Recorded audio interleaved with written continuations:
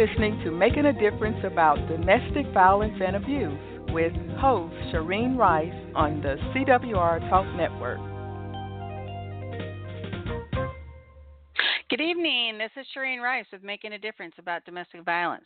My goal for this show is to educate and help in the healing journey for those that are suffering from domestic abuse. I am live, so if you'd like to call in, please call 917-889-8078. If you're listening tonight and you can't call in and you want to get in touch with me, you can email me at shireencwr@gmail.com. Let me spell that out for you. SHAREENECWR@gmail.com. I would love to hear from you.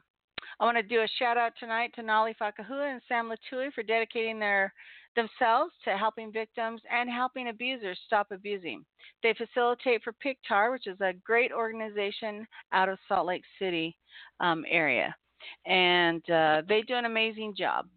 I would like to remind everyone that our show is on every Thursday night at 6 p.m. Pacific, 7 Mountain, 8 p.m. Central. My show can also be heard on iTunes, Stitcher, iHeartRadio, and Google Play if you subscribe to those services. If you want a direct link to those services, you can go to the CWR homepage, and our website is cwrtalknetwork.com, and click on the logo for that service. If at any time you experience a trigger, and I really do think tonight may be triggering for some, I have two numbers. I have the domestic violence hotline and I have the suicidal hotline. So the National Domestic Violence Hotline is 1-800-799-SAFE or 1-800-799-7233. Okay, I'm also going to give you the suicide hotline, 1-800-273-8255. And let's go to a public service announcement, and I'll be right back.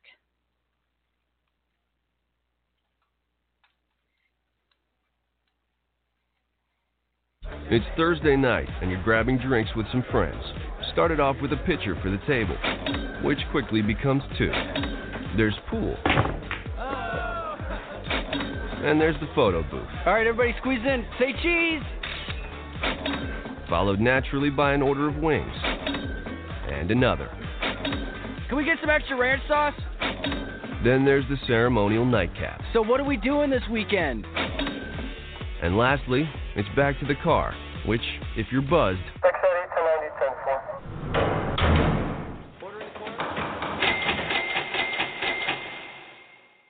could be the most expensive night of your life.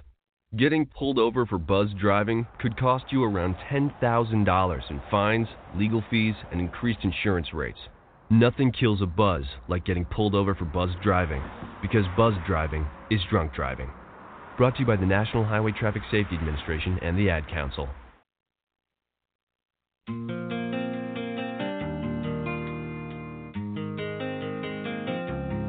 Welcome back to Making a Difference about domestic violence and abuse with your host, Shireen Rice on the CWR Talk Network.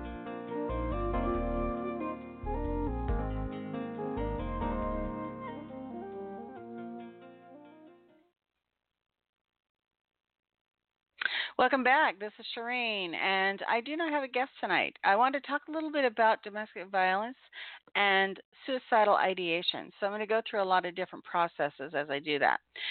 The first thing I want to share with you is domestic violence survivors have a higher risk of suicidal thoughts than a non-domestic violence person. 23% of survivors of domestic violence have attempted suicide, as opposed to 3% of non-DV. I'm going to read you something from domesticshelters.org. I actually kind of like this group because they put out a lot of good stuff. It's not just physical violence that's linked with an increase in suicide. Verbal and emotional abuse are also connected with higher risk, as well as the duration, frequency, severity of the abuse, and the presence of other factors such as PTSD, childhood trauma, depression, and substance use. The common denominators, they explain, are while domestic violence increases the risk of suicide, survivors may face other factors that further increase their risk. So this just increases the risk. The other one is why you're in a higher risk. Being female increases the risk. Low socioeconomic status, lack of education, unemployment, increasing age, being married, and not working outside of the home. So there are several additional factors besides the first ones that I shared with you. When dealing with abuse, we need to cut off from our abuser, and that's probably one of the hardest things that you will ever do. It is a death of sorts, so you'll need to go through the grieving process. When we break up with an abuser or we leave an abuser, we have a grieving time period. So let's go through the grieving process. Everyone deals with grief a little differently. They may wear it on their sleeve or they may hold it in. Everyone does it a little bit differently. So suicidal ideation is embedded in the grief process. So let's go through the grieving process for a few minutes. Okay, so the first phase of grief is denial or isolation. When we feel overwhelmed, we just cannot believe this is happening or happening to us again. That's always my statement. How did this happen again? Have you ever said you just wanted to be alone after splitting from an abuser? I mean, I know a lot of people who do not want to go out with anybody for a while because they're just trying to take care of themselves. Sometimes it's safer to help heal if we don't have anything to do with other people. I personally like to stay to myself at times after being with an abuser, and so I kind of isolate. And I go into denial. I say, not again. How did this happen again? Anyway, so you have to make your inner circle small when that happens. It's a trust issue. Because think about it, our trust has been completely violated and we've been completely betrayed by someone we totally trusted and loved and cherished and adored. And how is that even possible? My brain actually cannot even wrap around that. Someone you trusted explicitly betrayed that trust, and you do not know who to trust. So you trust no one, or you keep your inner circle very small to only those you know you can trust. For myself, it's only very few close friends. And my best friend, Vidora in Portland, is always one of those. And she knows that. So shout out to her, right? It's why we isolate. We feel it's safer to be alone than to try to trust anyone. Okay, the next area is anger. Keeping in mind that DV survivors, our minds are skewed after we're dealing with an abuser, right? And so we're not thinking in a healthy manner. So keep that in mind as well. This is a period where DV survivors believe it is better for the world if their perpetrator is dead. So this is really not a good time for them. So he cannot hurt anyone else. So there may be some homicidal ideation during the anger process. It's possible, not always. You're probably saying this is crazy. To healthy people, it is crazy. To unhealthy people, it is doing a service to the world, and I'm not kidding. I think if not every single 100% of all victims feel this way at some point, it's a pretty high number. This is where the world looks at the perpetrator as a great guy. And the DV survivor is saying, where in the heck is the karma? And life isn't fair. And all sorts of things they're telling themselves because the abuser has already set up his opportunity to leave. And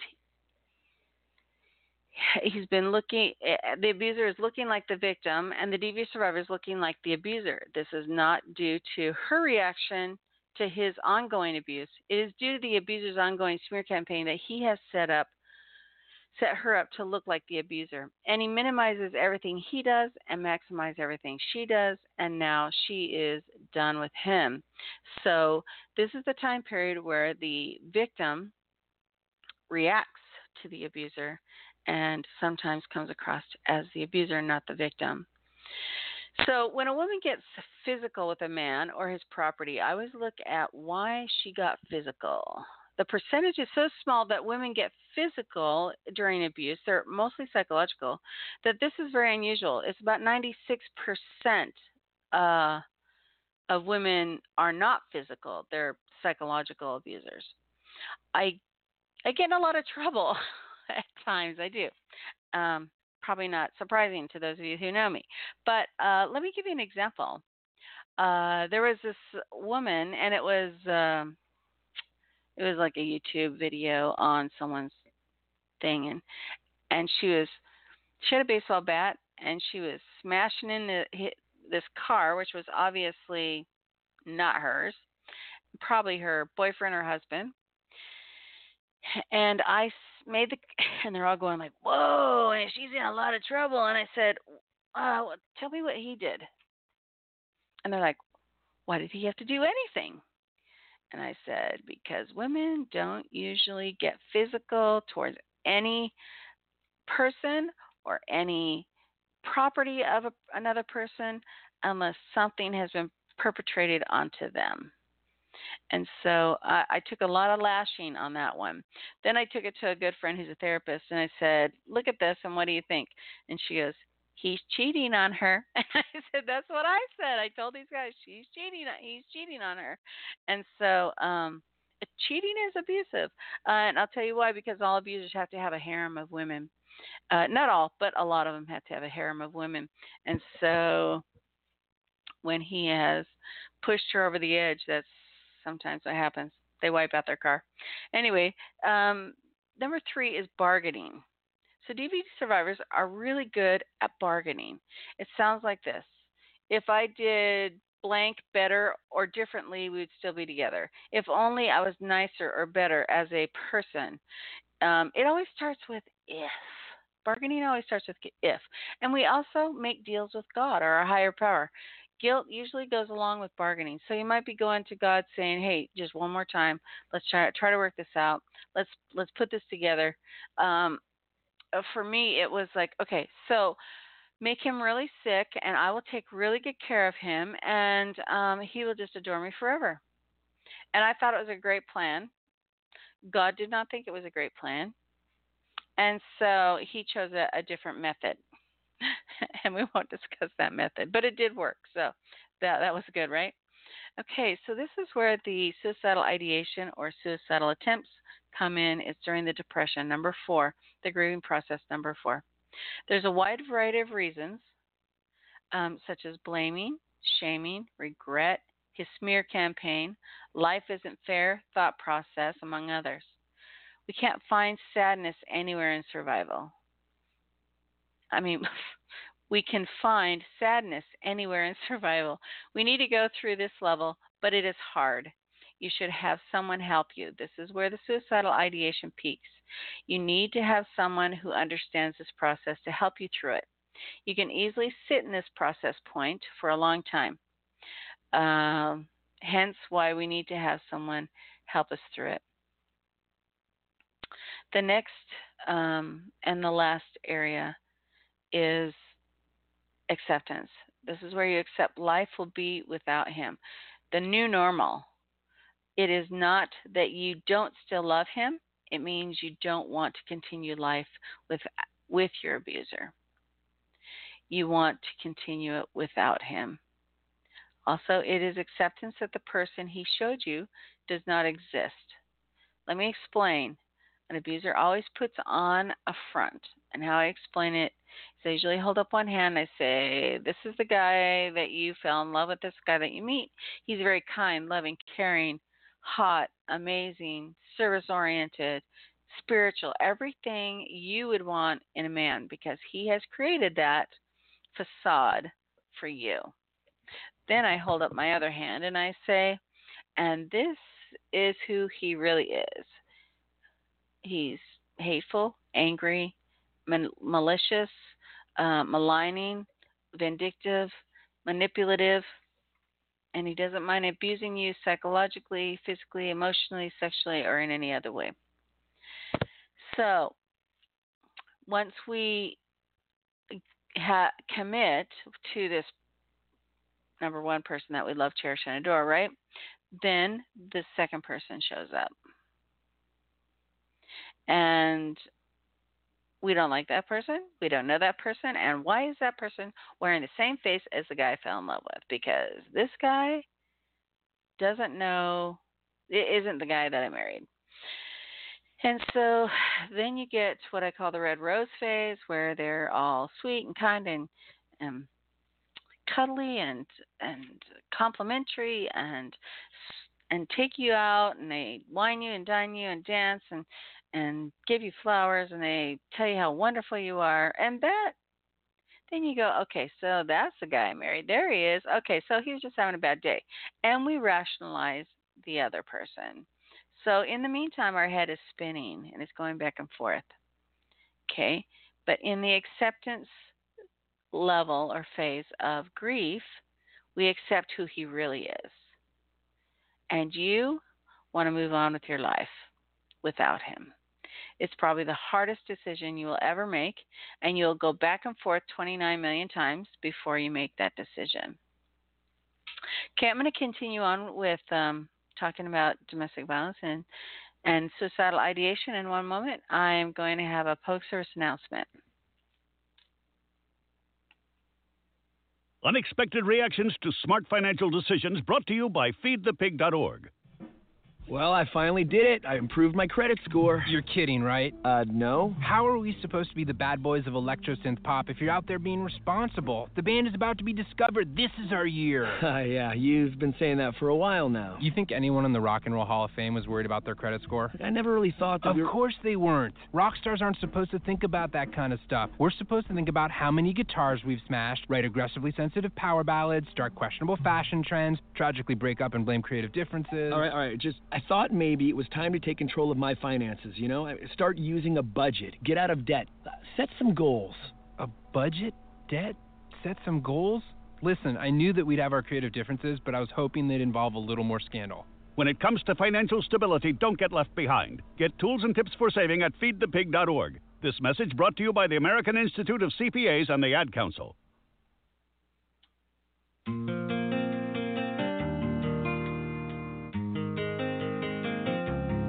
Welcome back to Making a Difference About Domestic Violence and Abuse with your host, Shireen Rice, on the CWR Talk Network.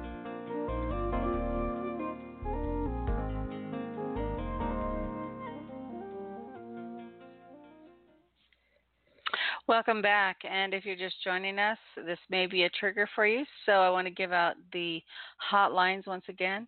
The domestic violence hotline is 1-800-799-7233. And the suicide hotline is 1-800-273-8255. And to continue on, we have just talked about the grieving process, and what that looks like for a domestic violence victim. And since 23% of all victims attempt suicide or have suicidal ideation, which is 20% higher than a non-DV person, they're at one of the highest risks of suicide or suicide attempts. Okay, the grieving process is important while traveling through it in several spots. You will have suicidal ideation. So suicidal ideation is not just in the depression. It could be at any point. It could be when you're getting angry with him, you think, I'll just take myself out when I take him out. And so things like this will develop. Be kind to yourself. Be patient with yourself. Understand the process. Have a friend who understands the process to help you walk through this process, like a life coach or a therapist. Suicidal ideation is skewed thinking, unhealthy thinking. It is usually when we think the world would be a better place without us, or we want the pain to stop. Those are the two biggest for domestic violence victims. Is we think the world would be better without us, or we want the emotional and psychological pain to stop. Okay, so please safeguard yourself against these.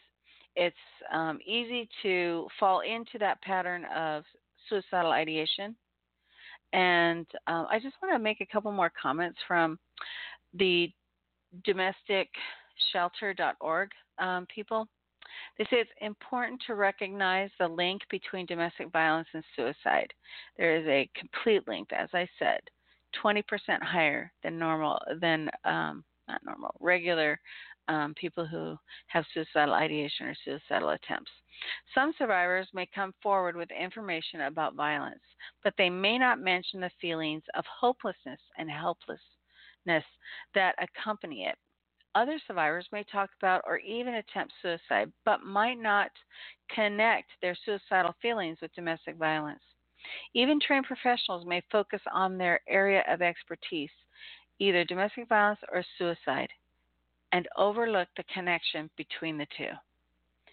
So, if at any time that you're a domestic violence victim or survivor, you have it's a great possibility and almost probably 100% if you're having suicidal ideation or suicidal attempt that is related to the domestic violence. So try to get with someone who is capable of connecting those two, as before I said, like a life coach or a therapist. If a domestic violence survivor is considering suicide, here are some ways you can help.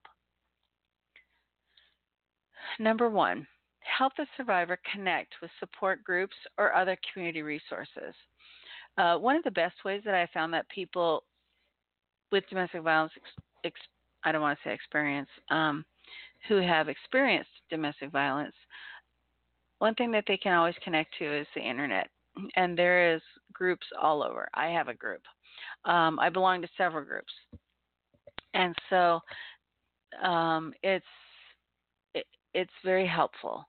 You can connect at any time. Everything you say is safe. Nothing is ever revealed to anyone. One time I remember, this is probably 4 years ago, I get on and I say, I feel like I want to kill myself. And I did. It was just horrible what I was going through. And it was psychological abuse. But keep in mind that domestic violence enhances by the abuser after the survivor leaves. Because remember, at the time of survivors trying to leave or after they leave is when 73% of all deaths occur in domestic violence. So that's when they up the ante on the psychological abuse or the physical abuse, right? Because that's when the deaths occur. So the domestic violence increases exponentially after you leave. So it's important that you connect with a group. I would say it doesn't have to be one that you go to because of the fact that sometimes you can't get to them, right? They're usually at certain times and so forth. But there are social media ones on Facebook and all the other ones, Instagram and so forth, okay? So reach out to those as well. Encourage the survivor to seek help for the domestic violence so they can break the cycle that's fostering the suicidal thoughts, because everything seems to have a cycle and it comes back.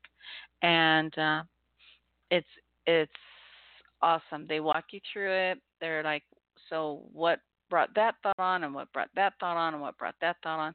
And let's walk back and see where this is started and festering. And that way they can really dig in and dig that out. Okay, encourage the survivor to reduce dependency on drugs or alcohol if these factors are present, since these substances can increase suicidal urges.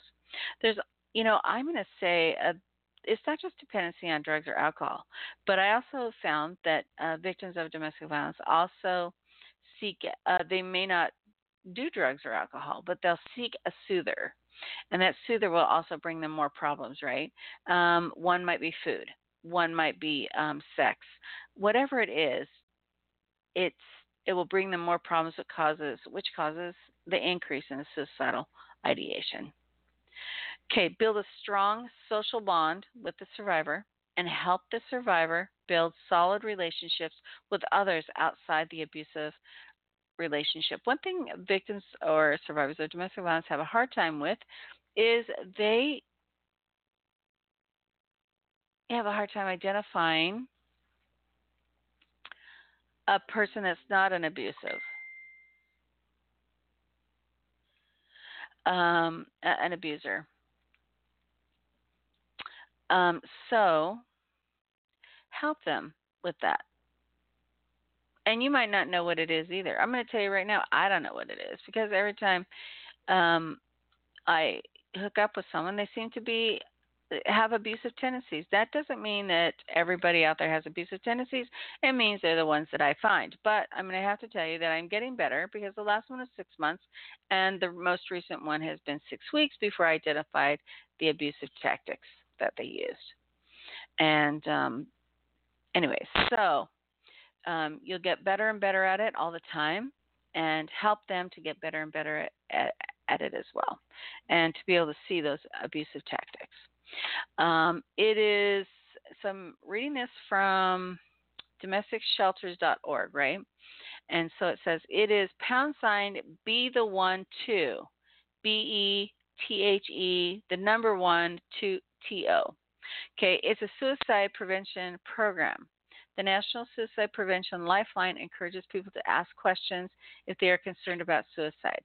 It's okay to ask someone, are you thinking about killing yourself? And when I took a suicide prevention class, that's one thing that you have to ask. Don't worry that you'll give them ideas or make them more upset. People who are considering suicide often feel relieved that someone is asking and cares about them. So again, ask the question, are you thinking about suicide, about killing yourself? Are you thinking about killing yourself? And what that will do is sometimes it kind of shocks them into reality, or, they'll be absolutely honest because they want help. I've never met anyone who had suicidal ideation that really didn't want help. Actually, I've never met anyone who didn't. Everyone I've ever met who had any ideation wanted help. Okay, if they are thinking about suicide, ask if there's anything you can hold on to for them, such as weapons or drugs to help keep them safe. So these people, what did I say? They don't want to die, right? They just want the pain to stop. So they're going to give you those things. They're going to say, yeah, you know what? Take my gun, or take my drugs, or take my alcohol, or, my knife, or whatever. Be there to listen to them without judgment, and ask them if there is anyone else they would like to talk to. If they want to speak with family members, friends, therapists, or religious leaders, help them get in contact and keep in touch. If you know someone is struggling, check in with them regularly and make sure they are okay, and show them that you care. That's the biggest thing that you can do for absolutely anybody, is show them that you care. A few kind words. Tell them the great things that you saw about that they've done. Tell them the accomplishments they've had in their life. Remind them about those things. They've had so much negativity by their abuser and continued ongoing manipulation and demeaning and ridicule and so forth, that they don't see any purpose for staying in life. It's a difficult time period. I'm just asking everybody out there to reach out to those close to you and talk to them about suicidal ideation. Even though they may have not mentioned it to you, it may be something that might be crossing their minds. So you might want to say, hey, have you ever thought about, if you know someone's a DV victim, I'm going to tell you probably almost 100% of them have contemplated suicide. So suicidal ideation has definitely crossed their mind. And a lot of times they're open. They want people to know, hey, yeah, this happened a couple years ago, or this happened last week. They want to live, but they want help. And so sometimes if you open that door, you say, hey, I care about you. I know you have had this bad experience in the past, and I just want to see how I can help. I want to leave this with you guys. I think this is a very important subject that we need to talk about more often. Again, there was a big suicide awareness march in Salt Lake City last week, and we need to try to prevent it. You can prevent it by being open and honest. This is not something we can sweep under the rug and vacuum over it a few times and then it will go away. That's not what this does. Suicide is real. It happens to those we love. Please reach out to everyone that you know that has had domestic violence in their life and see where they're at. Well, God bless you all. Please pass this on for others to hear. Please stay safe. Have a good night.